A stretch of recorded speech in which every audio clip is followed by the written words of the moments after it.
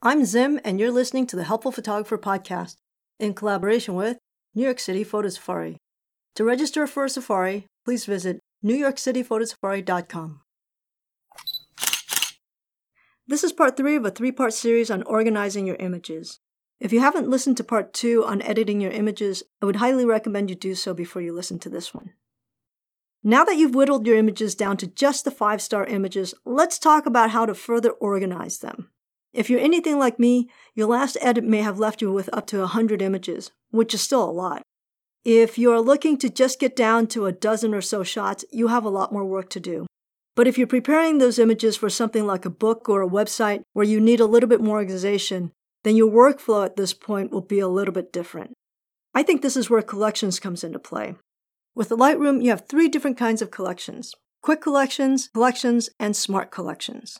They're similar and yet serve very different purposes. You want to think of collections as a temporary holding place for photos, but at the same time, anything you do to an image in a collection will reflect that image when you view it in the main folder in the library.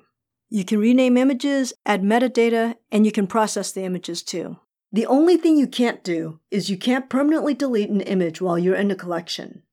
You can remove them from the collection, but they'll still be in their original folder.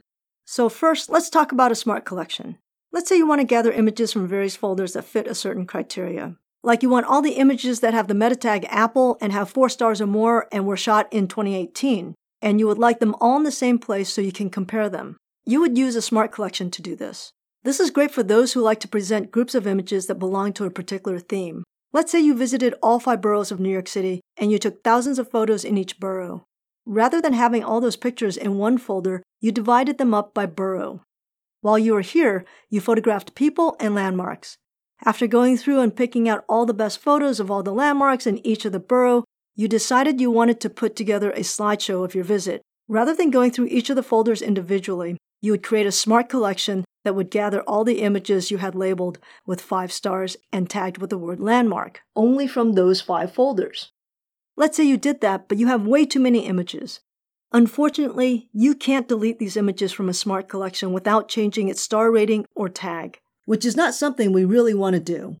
So what you would do is to choose all these images and add them to a collection. So select all your images in your grid, and then click the plus sign next to the collection tab on the left to create and add all these images to the new collection.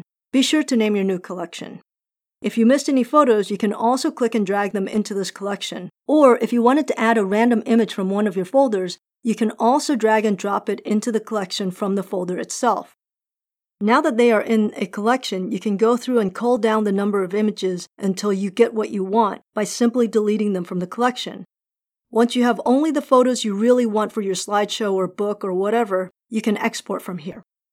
I like collections because it means that you can bring together images from different places without actually moving them from their original location. Think of it as a card file of the images. So the last type of collection is a quick collection.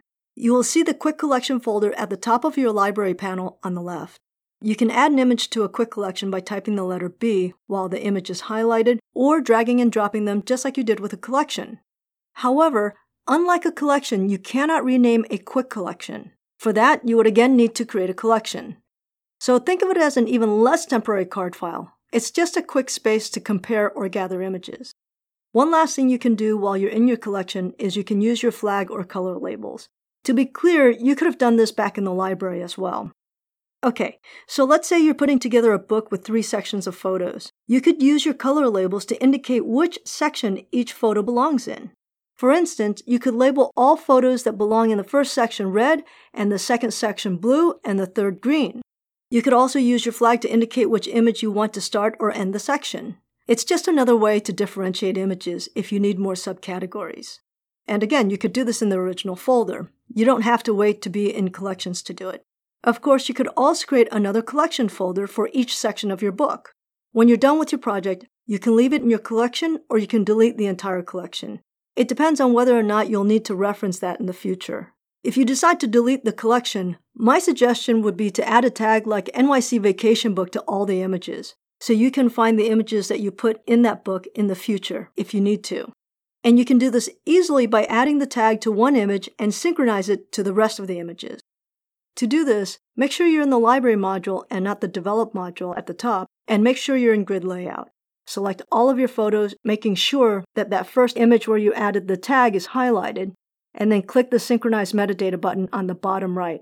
This will add all the tags from the highlighted image to all the selected images at once. And that's it. Good luck with your organization. I hope that was helpful. Until next time, get back out there and keep on shooting.